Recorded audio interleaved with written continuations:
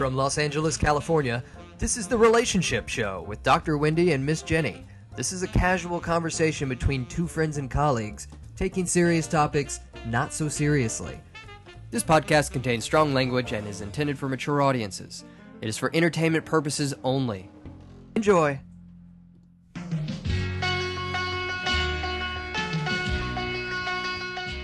Animals not only share the earth with us, but they're our companions, confidants, protectors, co-workers, friends, and family. The domestication of cats and dogs runs alongside the evolution of human civilization. To many of us, our relationships with our animals are as significant as any we have with fellow humans, and the loss of them can be devastating. In the late 1970s in northern Israel, archaeologists unearthed the buried remains of a human ancestor positioned with its hands resting on a 6-month-old wolf pup. The skeletons are dated at over 12,000 years old. Although we can't be 100% certain of the circumstances contributing to these skeleton postures, researchers believe it's further indication of the long existence of an affectionate bond between person and pet.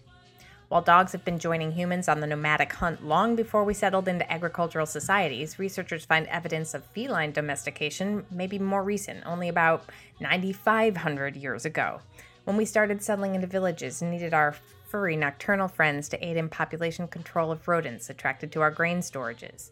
Studies are showing that owning a pet can benefit those suffering from a myriad of health and social concerns, including a variety of mental and physical illnesses. So what part of our natural selves do animals bring us back in touch with? What lessons of life and death can we learn from our relationship with our pets? In the following episodes, we explore some of the special qualities of the animal-human connection, and are joined by Douglas Green, a marriage and family therapist here in Los Angeles, who has written a book about his own special relationship with a pet entitled The Teachings of Shirelle, Life Lessons from a Divine Knucklehead. Okay, let's do this.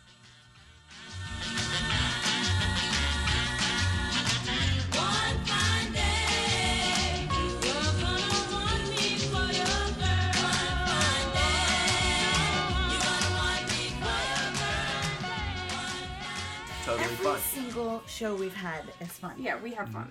Are we recording? Yeah, we're recording. Is this thing on? This thing is on. Welcome back, listeners. Thanks for tuning in. This is The Relationship Show with Dr. Wendy. Hi, Dr. Wendy. Shalom. And Miss Jenny. And today we have a very special guest, our friend Douglas Green, an MFT. Yay! We like to do a little audience shout out. He's a writer, a director, an actor, and author of the book, The Teachings of Shirelle, Life Lessons from a Divine Knucklehead, which is available on Amazon. And your publisher's website is CavalleriaPress.com. We will have all of that in the show notes, Great. So you guys can find it Including there. the spelling. Yeah. Including the spelling, exactly. Also, the spelling of Shirelle is like the band, the Shirelles, or the group. They're not a band. The group, so it's Shirelle with 2 L's. And he's also the creator and administrator of the website AskShirelle.com, which you use to connect with teens and kids and people of all ages. All ages and all over the world, more than I ever imagined it would be. This has all come out of writing this book, or did it kind of evolve parallel? How did It evolved in a lot of ways. One big thing, this all started with a dog. There was this real dog. There's this dog. And I found over the years this stupid, obnoxious brat dog to become really the greatest teacher I ever knew, and in many, many ways. And one thing was, as I became a therapist, she, for a while, served as my co-therapist. And I did what they call animal-assisted therapy, but I think that implies a hierarchy. Really, it was pretty joint. And she was amazing. And the therapy was amazing that we did. And then, even after she had passed on, I found she was still affecting the people we had seen and the therapy clients that I saw who never knew her. So often I would use stuff about her in the session, and people connect to that in a very different way. Then, all that's going, at the same time, I come up with this idea for this book. The psychological, philosophical, and spiritual lessons I learned from this dog. Can I just chime in? I as Doug is beginning to talk about this beautiful book, I just want to say I'm shaking my head and I feel like I'm in church, like a Baptist, like I'm just like, amen. Can I get it? Amen. Because if everybody really were to read your book, it really is beautiful. And Thanks. I just want to tell you one of the things that really touched me is the first part of how your beautiful dog came into your life. And I think that I'm very spiritual, not too religious, but I do believe that faith and a journey, when anybody comes in our path, whether it's an animal or a person, it is really meant to be. And Jenni and I, the other day, we were talking about the idea, and when I say shalom, it doesn't mean, I'm half Catholic, half Jewish, so I when I say hello, We're shalom months comes around out. here. But Months are the best. so I'm not very religious, but we were talking about the idea of beshert. And are you Jewish or Catholic? Do you mind me? I'm actually neither. I'm a non-guilt-ridden wasp. Do you know anything? Half of me is that. Do you So know? Christian, he is his culture, Uh-huh. right? I mean, growing up in the Midwest, and your family is kind of, if not practicing, your culture was Oh Christian. yeah, though, no, I right? went to Sunday school and sang in a choir and all that. Yeah. Yeah, Nice. classic wasp. Yeah. Yeah. Would you like to share a song right now? I'm just kidding. No. Maybe later. And there will be singing. I don't want you to lose your listeners. Sorry. So in the Jewish religion, there's a concept called beshert, and it means soulmate. Uh-huh. And so when I'm reading this at the very beginning of your beautiful book, that's the first thing that I thought about was how you met your beautiful doggie and how she came into your life really felt like beshert. Yeah. And that was really powerful how she came into your life. Kismet, any of those lovely words. I'm trying to think of where to start. I had dogs growing up. I've always loved dogs, and I hit a point where I was a struggling filmmaker, a struggling writer, and nothing was going right. And my sense was, well, when I sell that big script, when I'm able to move, I'll get a dog. But right now I live in an apartment with wooden floors, you just can't do it. And I caught a cold, a summer cold. The weather was very polluted that summer. And I, at some point, went out of town, went to somewhere in the mountains, Arrowhead, Big Bear, I can't even tell you where, it's long ago, and was walking around and so happy to be in clean air and in nature, just away from stucco and asphalt, just walking trees and stubbing my toe and, all this stuff. And those things that we just don't get here. No. At some point, I want to say I was leaning on a tree or something. I was just sort of rhapsodizing in this whole thing.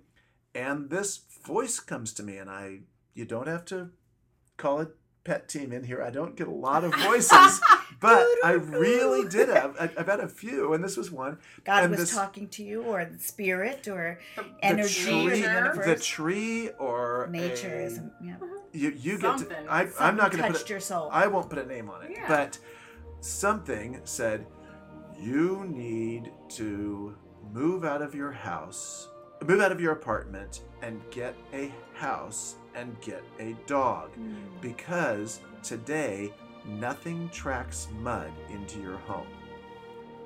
And it was one of the weirdest moments of my life.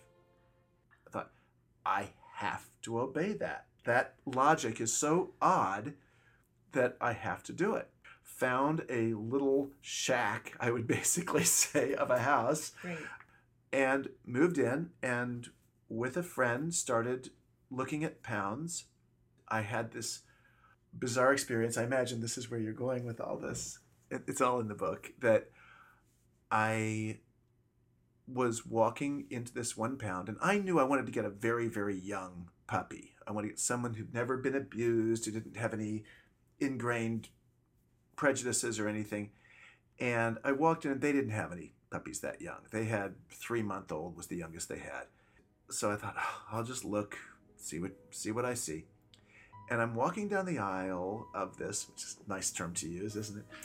Yeah, Your totally. best shirt. And I suddenly had this experience. I do not remember looking at this cage. I don't remember seeing this dog, but the dog and I are staring into each other's eyes. I have no memory of putting my hand in, but my hand is in the dog's mouth, this puppy's mouth. She's chewing on it. We're looking at each other's eyes in this very Jenny's intense gonna cry right now. She's like, yeah. And it's so bizarre. What happens? And this was in South Central, what they now call South LA. It was very overpopulated with dogs. And if you think about how many places you could have gone. And I went to 3 different pounds. Yeah. This was just one. But there's 50 of them. Oh, And yeah. that specific one, that timing, that moment. Timing is everything. So cool. Yeah, all of it. There were 5 puppies in this cage, which should have really had 1, but they were just so overpopulated, they didn't want to be, getting rid of them. They had cards up for 4 of them, and I was looking at the 4 cards, and none of them were the puppy who my hand was in the mouth of. And I asked an assistant there about it. What's the deal with this puppy? And he goes, oh, that's Kelly's dog. Hey, Kelly, somebody wants to buy Knucklehead. Wait a minute, I'm not asking to buy it. I'm just doing this. And this woman named Kelly comes up, and the deal is they had a 4 or a 5 day time limit. They had so much population problem there. It was so tough. And if nobody buys or claims the dog within that time, they were put down. And your book also says they say clean house, right? That the boss comes Although that's later. That's later. Oh, so that they. I mean, their life was really at stake. Every moment. It's astoundingly so. And she had just fallen in love with this little puppy who was such a brat. She talked about this little knucklehead, and she had stolen the puppy's card because the puppy had been there too long, and thinking that way it'll give the puppy a couple more days. This at is least the kindness of strangers too. Yes. Yeah. We talked about it, and I was thinking they weren't sure what breed it was. I was thinking this may not work. And I finally said, I can't take this puppy today. And can I come back tomorrow? And she said, no, it's a holiday. And I said, oh, that's fine. I'll come back the day after. And she said, well, sometimes the manager of the place comes through on days off to clean up. And I was I can't make this decision based on that. Yeah, I have to go. And I went, I was looking at another pound, and they might have specifically what I wanted. And I went in, looked at the dogs there. There were some very nice dogs. Went back, climbed in my car, looked at my friend and said, it's the husky. It's the knucklehead. And for the next 2 nights, I slept horribly. I had nightmares of something kind of like that puppy, like limbs being ripped off, blood everywhere, everything. Awful. Ran in the day after Veterans Day, right about, it was just this time of year, ran in the next morning, first thing, and they had a whole bunch of new influx of little young puppies, exactly what I've been looking for. Not a chance. Ran to this dog, grabbed it out of the cage. We're going. We're out of here. Left a note for Kelly saying, thank you. It's okay. I saved her. And that was that. Oh my gosh. It's just amazing. It's amazing how we find the one, when it's a person or a pet or a job or an apartment. I mean, like all these kinds of things, sometimes it just seems miraculous and to be in the right place at the right time. Yeah. And so just to kind of give listeners an idea, in the country, there's like over 13,000 animal shelters, community animal shelters, and there's no national administration of monitoring or regulation of these places. There's also no one that's collecting data. So the data and the stats and research that I will mention at different times are kind of varied from different places. But when you think about that's so many animals out there, and dogs and cats, and although I am the proud pet guardian or owner, or she may own me, of a dog, which actually Dr. Wendy was very instrumental in finding, and this is another Beshert kind of situation. Can you share just a little? Do you feel comfortable? Yeah, sharing? absolutely. So Fascinating how your doggy came into we your were working at an agency nearby over Vista Del Mar, and I had 2 cats at the time. I originally had 3. One had passed away. I had 2. They were litter mates, long-haired Siamese, beautiful babies. I love them. But they were older, and one of them had just survived breast cancer and had been with us longer than we thought we'd have her, right? And we were not in a place to get a dog.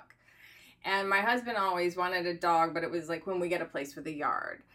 And I have friends who rescue dogs and are always bringing them around, and we love them, but it's never that, you can say goodbye. So it's like people who foster dogs too. That just amazes me. Like, how do you say goodbye to them? Like, how do you not get attached? Anyways, so it's not like I fall in love with every animal. I mean, I do, but like that I feel like I want to take them home, right? So I just came out of one of the classrooms and I see one of the maintenance men walking around this dog. And I was like, look, somebody got a puppy. And this dog comes running up to me, and it's a little tiny thing, starts licking my face. And I was just like, oh my God. I just knew, like, oh, this is such a special animal. And he's bright soul. It was the hottest day. Yeah, that's so cute. Oh, and I'm showing that's Doug a very bad a dog. picture.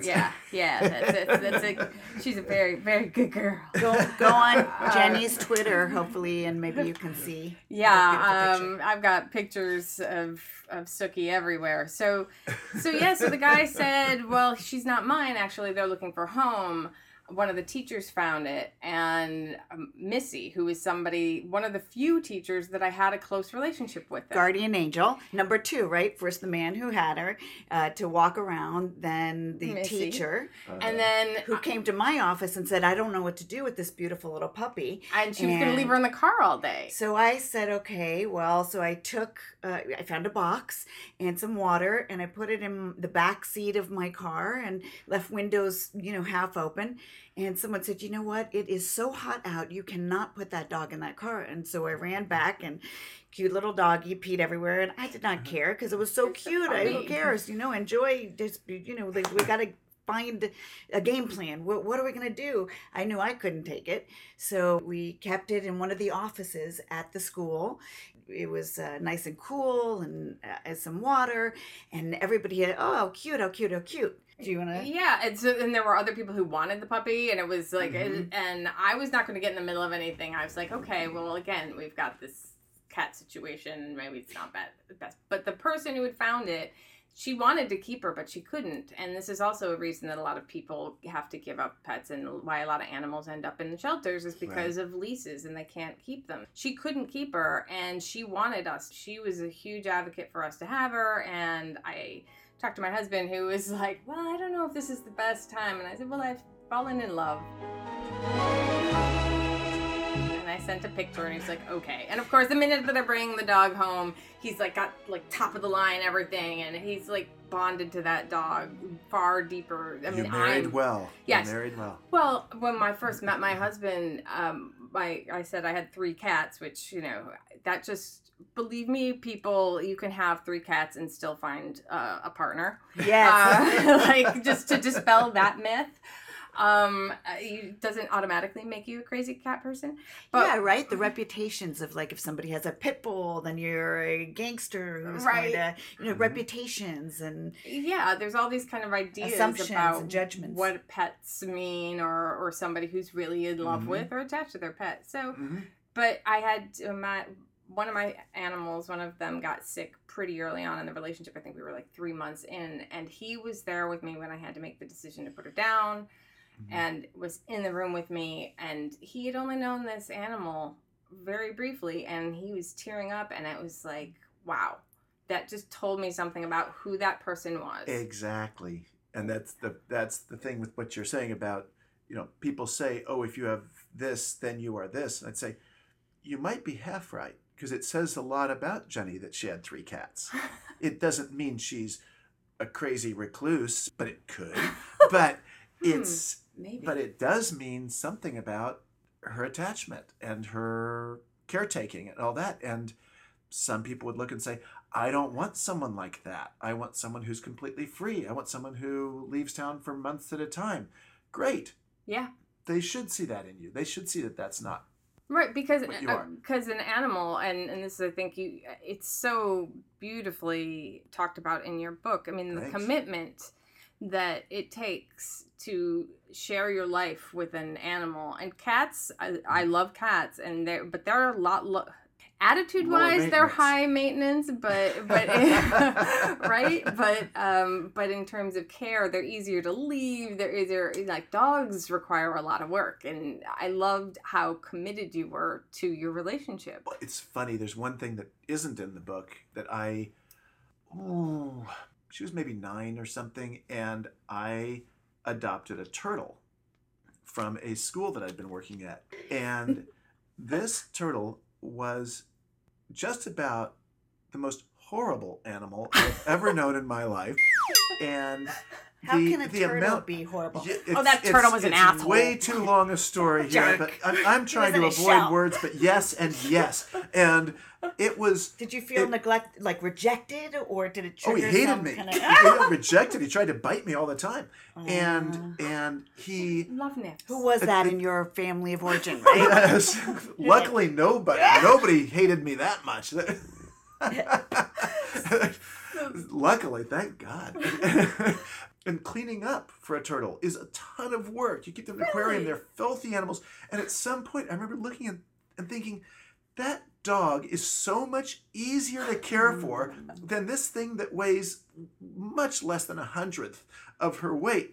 Really, I find dogs aren't a lot of trouble to take care of. Puppies are. The first 6 months, I don't know that it's a lot less effort than having a baby, but after those first 6 months, the only thing they require is attention, and they're the most fun friend you have. So in terms of giving attention, it's not hard. They're very adaptable. They're also very adaptable. I'm just thinking about character and temperament. You know how babies come into this world with character and temperament.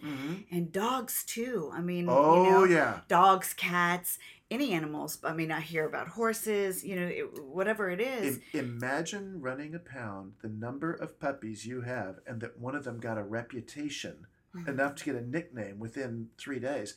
That's an astounding feat. You have to be a total brat to do that. It really takes some work. You mean Shirelle? You mean the knucklehead? I'm talking about knucklehead. Yeah, that the idea that this guy was yelling across this huge place, someone wants to buy knucklehead, and she knew who he meant, is amazing.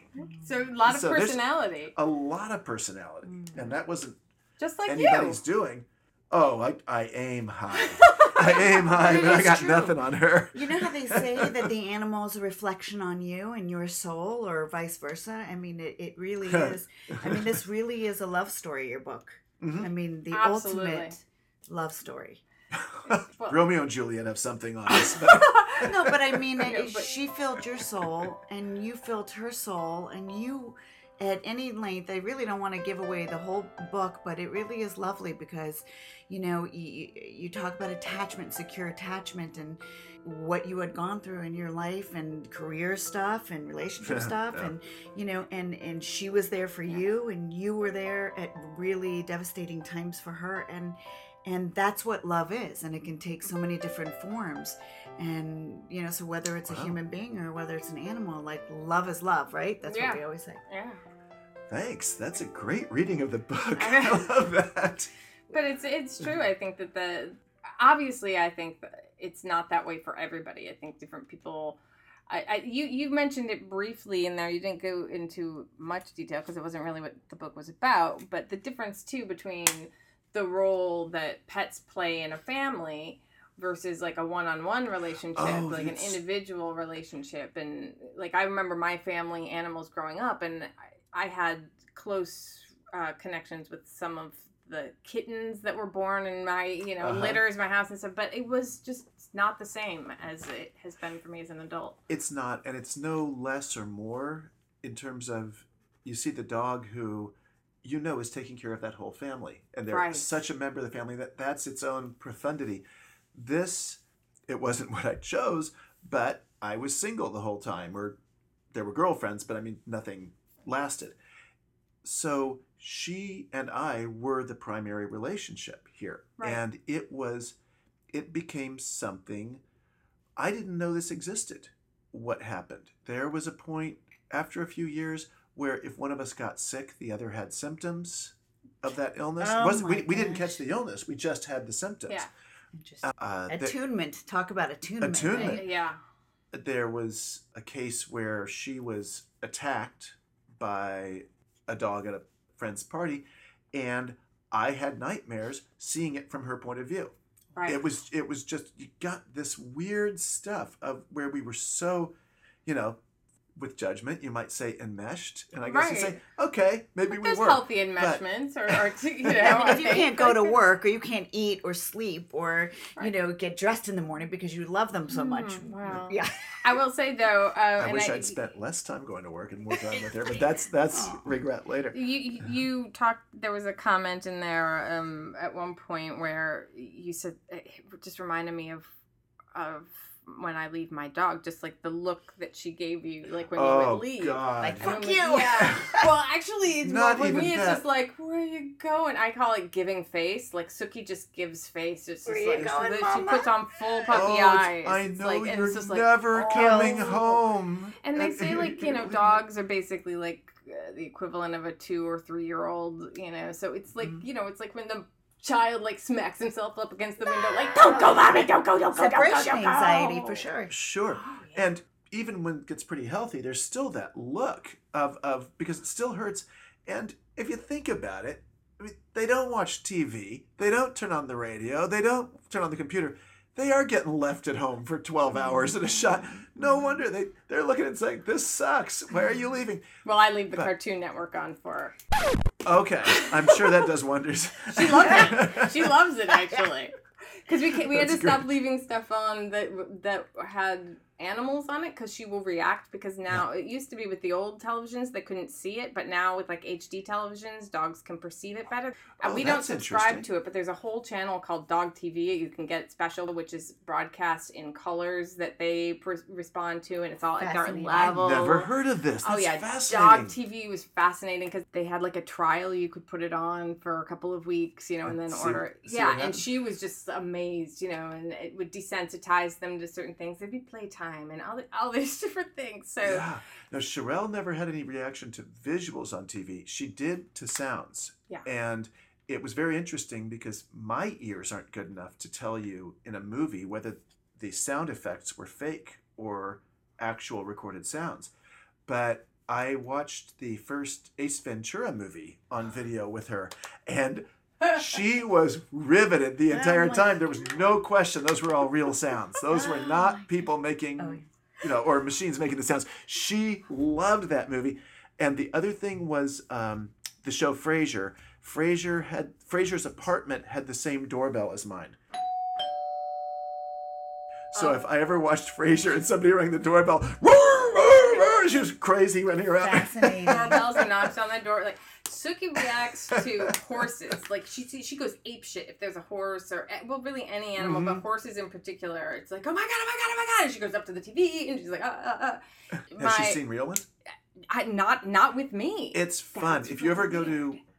Sullivan Canyon, I think is the official name, but they often call it, I can't think, I'm sorry, not thinking of the name. One of the canyons.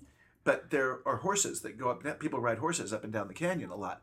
And it was so fun to see a puppy's reaction. It's like, that's the biggest dog I ever saw. That's huge. Well, and I want to Sherelle play was a with me. big dog. I mean, not Pretty huge. big. I mean, she's medium. Like Yeah. Suki's 12 pounds, which is Right, as right. big So- as my biggest cat. So Right. that kind of was manageable for me. But I was thinking about that as I was reading your book, because I have upstairs neighbors who had a German Shepherd who was very old, just passed recently, but just taking him, and they're older too, taking him up and down the stairs every day. And I mean, it's just heartbreaking. that's, yeah. My heart breaks with things like this. I think I told Doug in an email how much I love the book, but at the same time how difficult it is, because I have a lot of reaction to like emotional. Like I'll avoid movies like My Dog Skip, where he's like, or Marley and Me, or anything where I like know it's like sweet and it's poignant and it's real, but you're like, oh God, something that's just too much. It's too sweet. It's gonna break my heart, and just the whole.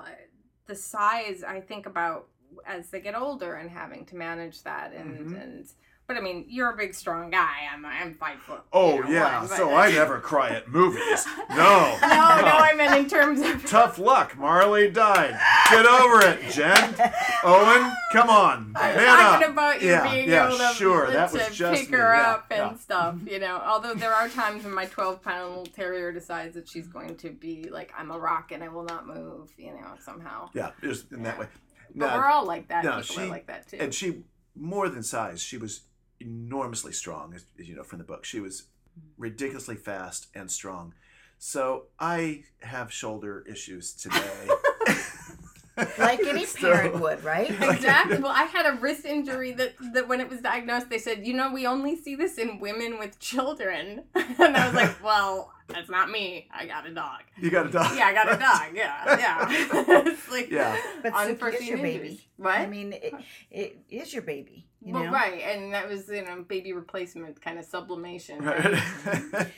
Some of the things that I'm thinking about is how, the spectrum of how people can really get swept away with animals. And I know a lot of people have, baby cams that they can watch their dogs all day long. They also can talk to them. They can, I don't know how it works. They also have them at like the little doggy daycares that like you can drop them off and watch them in the middle of the day. Like, I just want to check. I mean, there's doggy hotels, and the different hotels, someone that I know says that their doggy hotel is like equivalent to the Ritz-Carlton or the Four Seasons. And they get massages and they get, fresh breath and they, whatever it is, whatever you need to pamper. And it's Doug is really, shaking it's his head really, like... it's so hard because I want so much not to judge, but at the same time I go, there are people starving. Yeah. And the dog doesn't care about that. I mean, have your dog in a comfortable, and I don't know if it's for the dog, right? Controlled. Right. That's my point. They couldn't care less. But if you, and I know you all can understand too, that level of intimacy, vulnerability, kind of the intensity and of that's where I'm wanting saying the I best. don't It's want like to private judge. school for your kids, right. or whatever, versus public school. Yeah. But yes, absolutely. We always are mindful of global issues and what homework is to be done in this world and in this lifetime, for sure. And it's subjective too.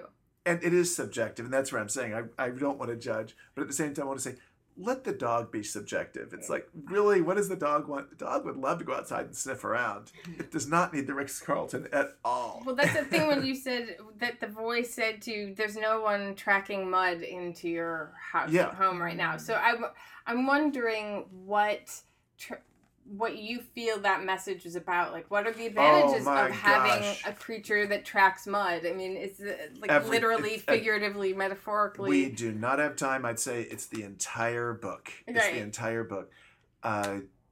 Yes, literally, it's somebody bringing nature in because we are so separated from nature as a society. And Absolutely. In my work, I mainly work, I'd say half my work is kids and teens. And there's this thing today that was not true when we were growing up. When we were growing up, you might want to stay inside and watch stupid reruns on TV, and the parents are yelling, "Get outside!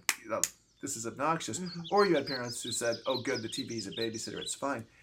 Today, there's this whole mindset that it's dangerous outside, right? And so kids shouldn't go outside. It's terrible. They're all going to get kidnapped. They're all going to get... Or technology, this is my point.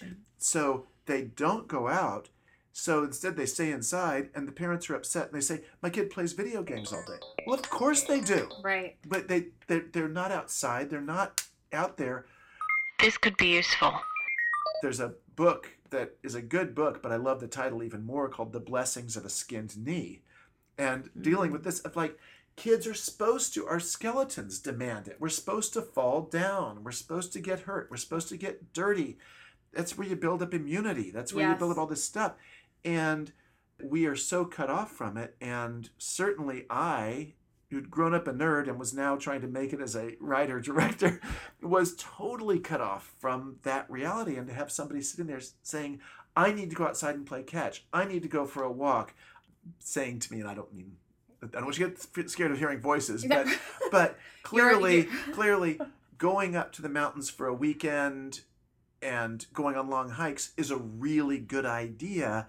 And here's somebody who's going to enjoy it so much, or going to the beach or anything like that. Here's someone whose enjoyment is going to lead me to that and help me appreciate it more, is wonderful. Didn't you say Just that, great. and maybe I misunderstood, but weren't you sick, and that's the whole reason why you took that initial trip? Yeah, I had a cold. So you had to get sick in order to go and connect with nature. The causality thing is all over the place. Yeah.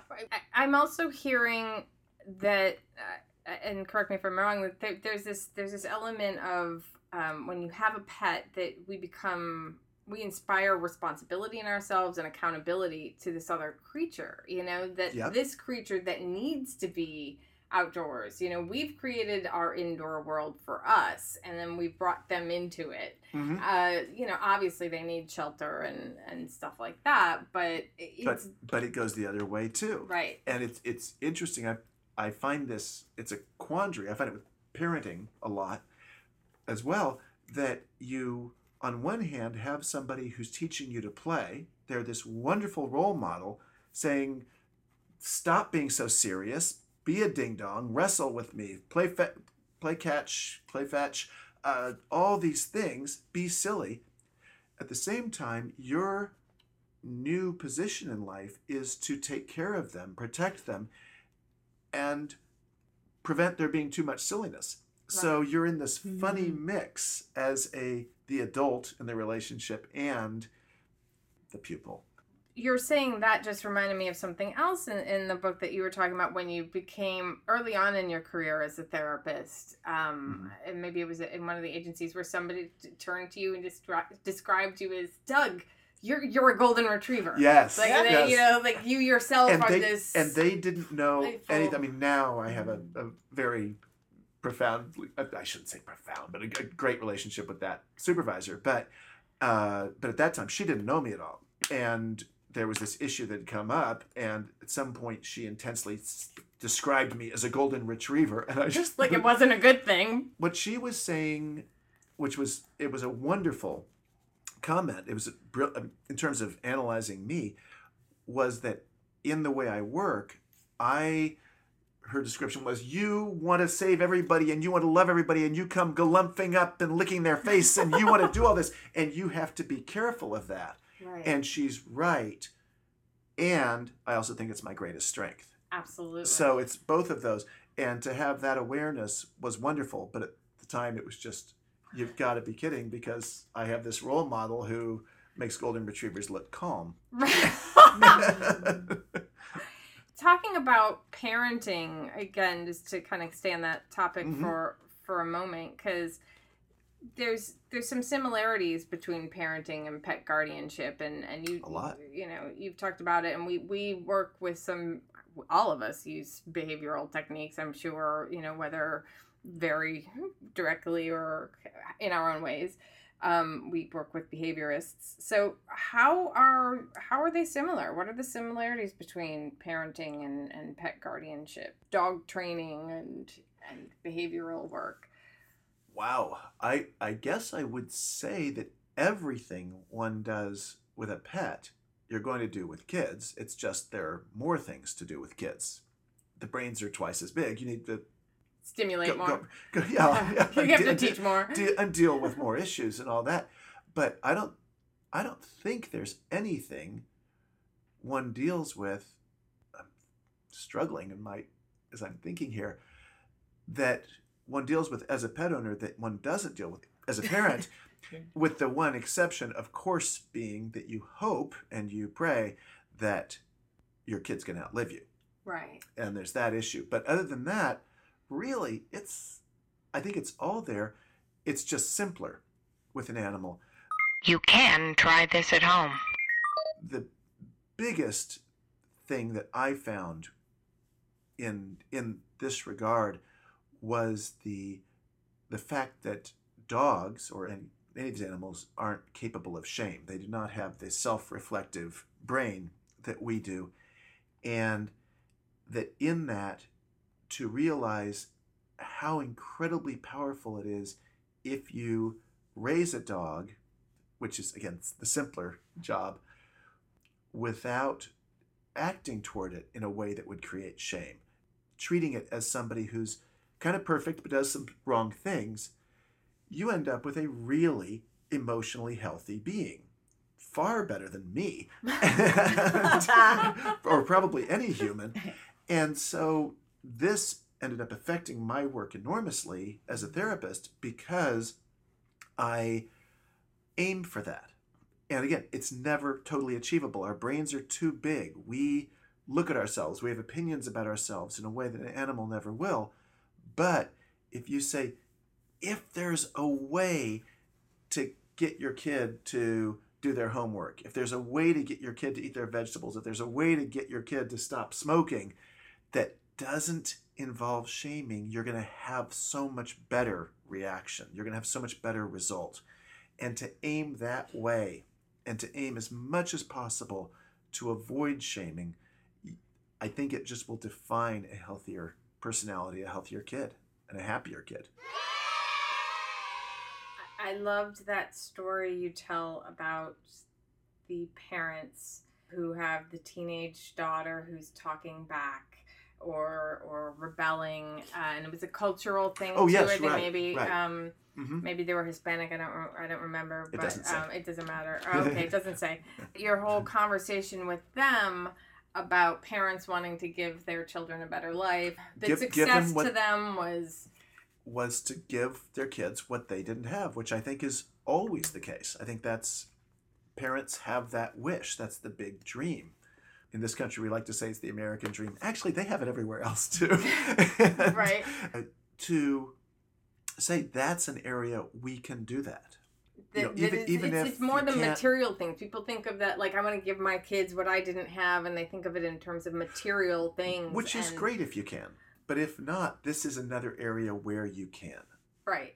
I mean, one of the things that really resonated with me throughout the book, even though it wasn't, and this just speaks to my own pathology, but it's just like talking about the transgenerational language of shame. Right. And, I understand it too culturally because I come from a biracial family, and there's a legacy on my father's side of, lots of struggle in terms of growing up Chicano in the United States and underprivileged. My mother's side, even though she's WASP, growing up during the Depression, or in the aftermath of the Depression too, there's lots of things that come up, and then it gets passed on in ways that people aren't even cognizant of. And so I thought that conversation about it was interesting and beautiful. Those external reality issues are, of course, huge and very legitimate, but I don't think you even need those. I think not dealing with racial prejudice, not dealing with a disastrous economic situation, this stuff, again, I think it's just core to our personalities. I think there's a great reason that our primary cultural text begins with, okay, humans are created, everything's perfect until they eat the tree of knowledge. And then, outside the garden, it'll never be good again. You know too much. And I think, you just defined it. That's exactly it. We are too smart. We are going to be dealing with this garbage forever. And animals are just basically like, garden? What's a garden? Can I sniff your butt? Yeah, or everything's a garden is really what they say, and just some gardens are better than others. Yeah, butts are great, garbage cans are great, flowers and the advantages of having the blissful ignorance too, of not having language to even register shame. I mean, we talk about self-talk a lot, Dr. Wendy and I do. Right. The self-talk that goes on in our head. And the self-talk is in words as well as feelings. Mm-hmm. Dogs don't have the words, so they might feel something, but they're not going to have the repetitive language coming up in their minds, which I think is an advantage of having a smaller brain. And I'll say, and this is more based on a dog I had as a teenager who, that sounds wrong. When I was a teenager, the dog was, but who had clearly not been treated well before we got him. He was incredibly sweet, not mean at all, but never felt good enough. And it wasn't shame. I think he just felt nobody would love him. Nobody, even though I was completely in love with him, and my parents did their best because it was me that was in love with him. Right. But his whole life he was scared to get into a car, and clearly it's that somebody had driven him out in the country and tossed him out because he was an ugly little. Aww. I'm sure he was a puppy of some purebred that they thought was going to come out in a beautiful breed, and they got Igor, and oh boy. And he had this thing of when I came home, and dogs are all excited, so excited to see you, but he didn't know for all the years we had him, he didn't know if I'd be happy to see him. Would I really come up to him? And he'd whine and all that. And if you went up and petted him, he was so excited he'd pee on you. And so you had to, if you were wearing nice clothes, you had to kind of step back and reach out and pet him because these little squirts were going to come out. And I thought it was the sweetest thing I'd ever seen in my life. But the fact is, he never, ever really felt good. But it wasn't shame as we know it. It was trust in his case. So that sounds a lot like anxious ambivalent attachment. Yeah. And I'm also relating to, I had a... which will happen if your parents throw you out of a car when you're a few days old. It'll build that anxious attachment. Talk about... But I'm saying, to find a way to connect. And so even if there's 50% of him that's able to connect a little bit, even if he's anxious and peeing, that fear, as you're talking, Doug, I had a dog when I was a teenager who was a little Lhasa Apso, and my dad rescued him from a pet store where he had been there, and he had a beautiful dog, but a sty, he had eye problems, and he was highly traumatized because people would tap, tap, tap, tap, tap on the window. So he was that little dog in the window that they say don't buy dogs from a pet store because they can really become paranoid and they see dogs being bought or whatever. So then they bond with new ones. And anyway, we brought him home, and he was just really, really traumatized. And like you said, never, ever felt good. He would growl if you came close to him. Nobody could get close to him. This dog was in much better shape than that. Yeah, he was friendly to everybody. Are you talking about Igor? It wasn't that situation. Had so much love, just wouldn't let anyone so sad. Get close. See, that's why I wanted this young puppy when I was getting Sherelle, because I was afraid of exactly this. There were moments, but you would never know it. It was so unexpected when he would just really snap, and he just couldn't relax in life. But we loved him. We loved him so much, and he just. Do you have clients like that? That snap that are snappy and won't let us get close. Don't really ever feel that trust, right? I mean, it's all about trust. Absolutely. But we also, just thinking about the life cycle, and then when dogs or animals pass away. Jenny, you said about your cats, and I have a dear friend who had like 6 cats, and then she married someone with a cat, and then one by one they all passed away, and just devastating loss that triggered other things in her life about loss, right? And recently my parents had 2 beautiful Bijans, and they mirrored my mom and my dad perfectly. My mom is really hyper, and so Tessie was like my mom, just wild and all over the place. And then my dad, we had Harry. So Harry and Tessie were like Al and Jane. And Harry was adorable. He just was loving, and he was relaxed, and every time you went up to him, he just rolled on his back and he wanted his belly rubbed. Really cute. And then they lived together for about 17 years, and then just recently Tessie passed away. And you know how, like in relationships, in couples, one goes right after the other, and Harry stayed for a little bit longer, and then he passed away. So it's the missing that energy. And I can't even imagine, because I'm reading, I don't want to give away too much of his book again, but, just the energy, or like when you're a kitty cat, like. Oh yeah, well, and the energy stays. The 2, my their 2 souls cats that we had that were sick when we got Suki. One died a couple months after Suki had got there, and it was almost like she was like, okay, I know you guys are okay now, I'll go, because she had been the runt of the litter. Still to this day, I miss her because I never saw a bug, and now every time I see a bug, I'm like, oh, I wish Spaz was here. because she was just such a fierce little runt. And her brother, Mr. Big held on until February, but it was the same thing. Great name. Well, and here's the thing, and like I wanted to talk a little bit about naming animals too, because when I got these two, and I only wanted one, but they didn't want to split them up because they were brother and sister, and they loved them, and I was not looking for a long-haired cat, and I just wanted Siamese, because Siamese are really smart, very dog-like cats. Not in Lady and the Tramp. They're mean. Yes, we are Siamese, if you please. But they were these long-haired, fluffy animals that were just like, oh, they just stole my heart, and you couldn't separate them. And I kept thinking, well, they will tell me their names. I don't want to just, we could be really clever. And my boyfriend at the time had gotten them for me for Valentine's. We broke up like 3 months later. It was like, great, now I'm a crazy lady, single lady with 3 cats.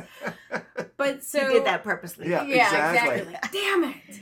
So because of their personalities, until I found their names, I would refer to her because she was kind of a spaz, and he was just this big, beautiful thing. Like, hello, look at how gorgeous I am. My grandfather used to always do this thing. Well, just look at him. He just thinks he's Mr. Big. And so that's what I would call him. Great. And this was before Sex and the City. Then everyone was like, so did you name him after Christopher Noth? And I was like, no. And they never got real names. I never watched Sex and the City. So to me, it just sounds like a gangster. It sounds like it's like Live and Let Die. I think the main bad guy is named Mr. Big. Yeah, he was so not. He was like, he looked much bigger and stronger and beautiful. I mean, he was beautiful, but he was a real priss. Like, he would hide behind Spaz. Spaz would go up against raccoons, like, come on, bring it, and Mr. Big's like, I'll be back here. Yeah, so anyways. So a lot like children, or babies, do you name the baby before they come? Or do you wait and see the essence, the flavor, the personality? Well, I loved your experience naming Sherelle. If you want the story, I'll throw it out here. So I had, just as you say, the cleverness thing. I find we go through stages in life, and naming shows up in them. And do you name a clever name that has a reaction, a connection to it? And I had a girlfriend in college who had this wonderful, different view, which was that she had just a list in her own head of words that she loved, and that someday she was going to name a pet or something. And we had a cat for a short time, and she named it Gherkin, which I think is a great name for a cat. It's a great name for a cat. It was really cute. And for a while, we shared a car. It was a big green station wagon, and she named it Asparagus. And like that, these were wonderful names. But at this stage of my life, I thought, I want to go beyond that. I want to go, here we are, 3 therapists in the room. Oh, I want to go organic, holistic. I want to do, mindful. This is my dog. I want to let the animal, my relationship with the animal, speak the name to me. I don't want to come with the cleverness or the good word choice here. And I'd had this puppy for a few days, and nothing was coming. The closest thing I'd come up with was poached egg, which is something about coloring and pooch, whatever. It's just like, this is not going to be her name.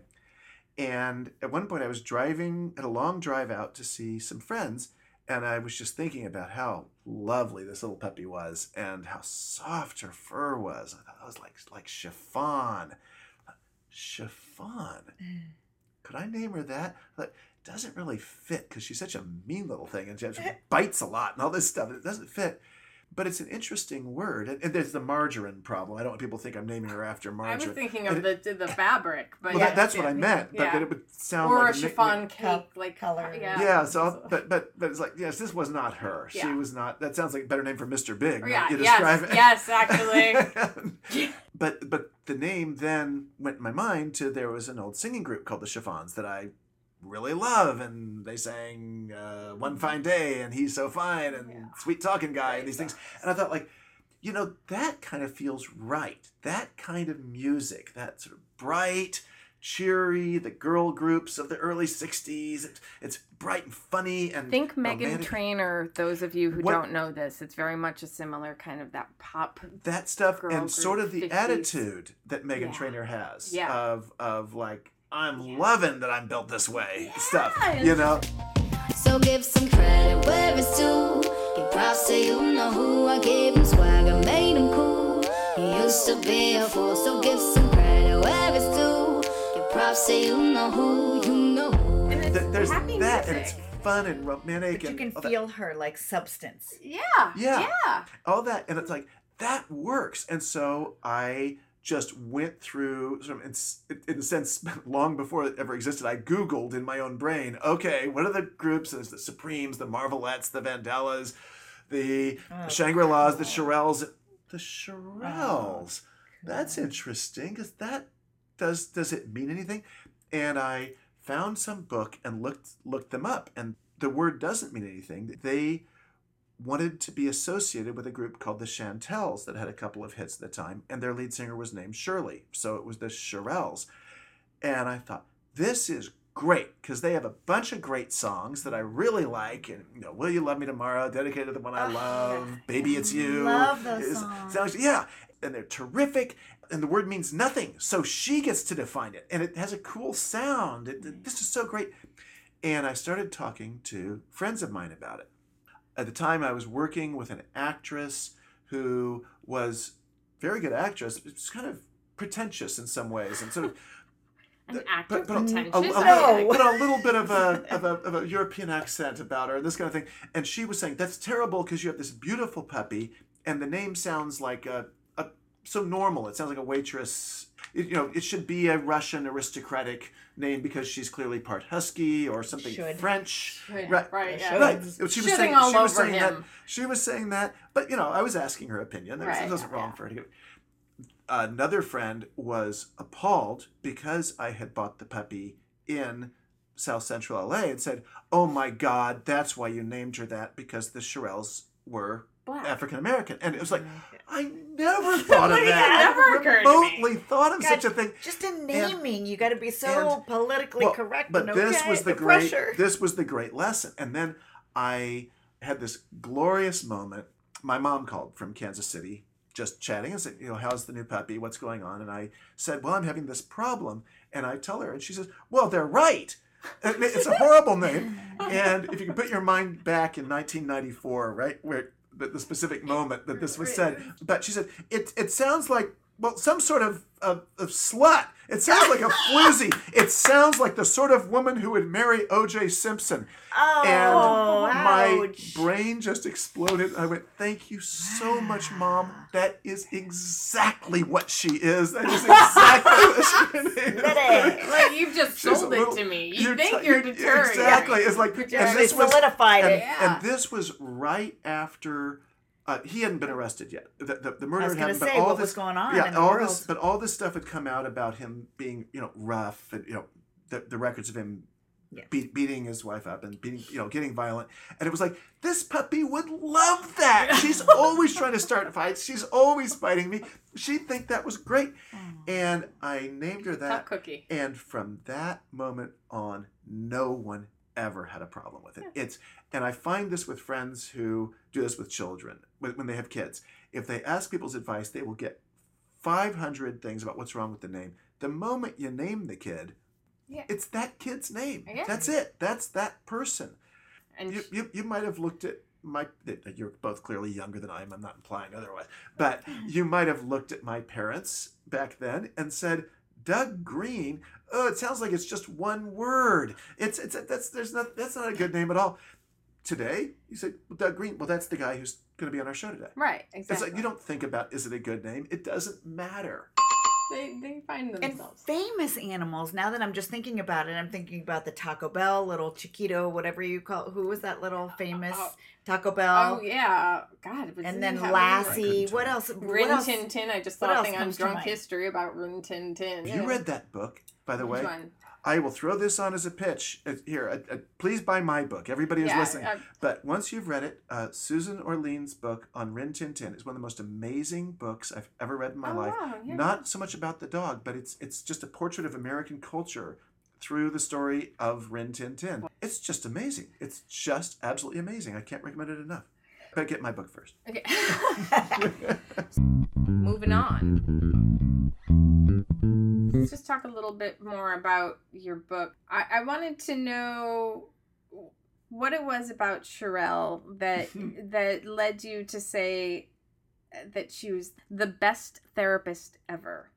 And how can we become more like Sherelle, you know? Well, you can't. You're stuck. You're condemned to humanity.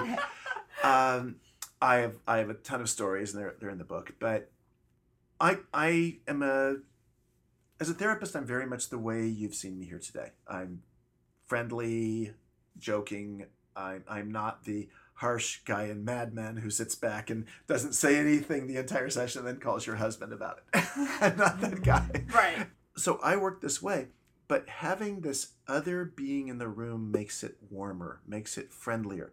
And at this point, she was pretty old at this stage. So she wasn't the bouncing puppy who would have been a disaster, but guests would come in. The clients would come in and probably feel like guests. And she would come up, they'd pet her, she'd lick their hand, and she'd go over and sleep in the corner, and we'd talk. But if something happened in the session, she would become part of it. It would happen that somebody would get emotional about something and kind of stuck and just sit there, not able to express anything. And suddenly there'd be this kind of groan across the room. And she would get up, walk across the room, and lay her head in their lap. And that would be enough for them to burst out crying. Empathy. Yeah. Yep. Just and attunement. Getting attunement, people who'd had attachment issues, kids who'd gone through a tough divorce. Here's somebody who's relating to them in this wonderful way. And they're actually seeing, in this odd way, a perfect couple. In a sense, a perfect parental unit, because here's Sherelle and Doug who love each other and are completely focused on them. Mommy and daddy. Yeah, in a way that their parents, who may be wonderful people, couldn't be doing at that point. The dog could do things you couldn't. You couldn't go over and put your head on your cat's lap. You lose your license for that. Yeah. And the craziest high point, which I described in some detail in the book, was somebody brought her father in to a session to deal with the fact that they had a complete alienated thing. He had left the family when she was very young. And this was the thing where she had said, I will talk to you. I will let you consider building our relationship again if you come and see Doug. So I will feel safe there. Not remotely mentioning the dog. Sherelle was friendly, curled up, went to sleep. And she poured out her heart, sobbing, crying, talking about the pain of her dad being gone all these years and what it meant to her childhood. And he didn't know how to react to it and stiffened, froze, couldn't almost respond. He said a few words basically saying, I don't know that everything you said is true, which was devastating to her. And invalidating it at a core sense. And this creature across the room stands up, walks across the room, looks at this nervous, frightened man, and lets loose. Scares the daylights out of him, turns around, curls up, and goes back to sleep in the corner. Whoa. She had a big feeling about that, as Dr. Wendy would say. And he was understandably very frightened. I mean, she's a big dog. And said, what was that? I said, oh, I think she must have just heard something in the next room that we couldn't hear. And he calmed down. The rest of the session went, okay. It ends. They leave. My client calls me up later and says, I don't think there was anything in another room. And I said, I know there wasn't anything in the other room. And she validated that woman's feelings in a way that no one else could have done. She didn't leave her hanging. Or didn't leave her hanging, and was saying, translate it however you want, warm up, speak up, do something. Like you're not getting it, buddy. You're killing her. You're killing her. It was so beautiful, and it meant so much. Get your shit together, buddy. It's more those words, because the way she was barking was not polite. But I love that she just was sort of like, okay, now I'm done here. Now I'm going back to the corner. Exactly. I have nothing else to say. I'm tired. So, is there a way for us to be more like that? There's a whole book about it I can recommend to you. the answer is yes, but it's not one big thing. It's 100 little things. And to look at yourself and say, why am I behaving the way I am when a more pure way to be would be this? And again, I'm not knocking having a big brain. Most of the time we need it. She would not be good on the 405. You know, she would not be good voting. She would not be good. A lot of things, you know, human stuff that we do. She'd be a very boring guest on your talk show. The majority of what we do requires this great, gigantic brain. But I find when we have problems, often if you look and say, in a sense, you know, what would Sherelle do? What would a dog do? What does my inner brain want to do? I find it's usually pretty right, and we avoid instinct so much. We run from it. Mm-hmm. And so one of the big things for me, I talk about a case where I was driving on a highway, and I was driving the speed limit, but it just felt like it was a little high for me. But I was in a hurry to get somewhere, so I wasn't going to slow down.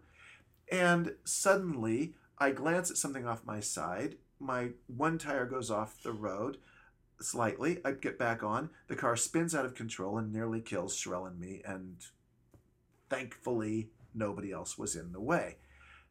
Why didn't I listen to that instinct? The metaphor there was that you were in cruise control. Yes. And I thought that like, when we think about that in terms of our lives as humans, like, how much of it do we just spend in cruise control? Whatever that is, it's going to look different for all of us. Mm-hmm. You know, metaphorically, I thought that was kind of brilliant. Absolutely. Because it's like, you know, the brilliance of just real life things. It's, it was the cruise control that caused the accident. I eventually figured out, and I should say to anybody listening to this, cars built since about 97 probably, I think all cars have a thing on them that this won't happen. What happened to us won't happen. It had to do with that the car was out of balance, which slows it down, and then it sped up into the imbalance. That's what made it spin out. Mama said there'll be days like this, there'll be days like this. Mama said there'll be days like this, there'll be days like this. My mama said. Join us for part 2 of this episode, where we continue our conversation with Douglas Green, author of The Teachings of Sherelle, Life Lessons from a Divine Knucklehead. See you there. You've been listening to The Relationship Show with Dr. Wendy and Miss Jenny, a casual conversation between two friends and colleagues taking serious topics not so seriously. Dr. Wendy O'Connor and Jenni J.B. Wilson see clients in private practice in Los Angeles, California, and can be found online at www.doctorwendyo'connor.com and www.jennijbwilson.com.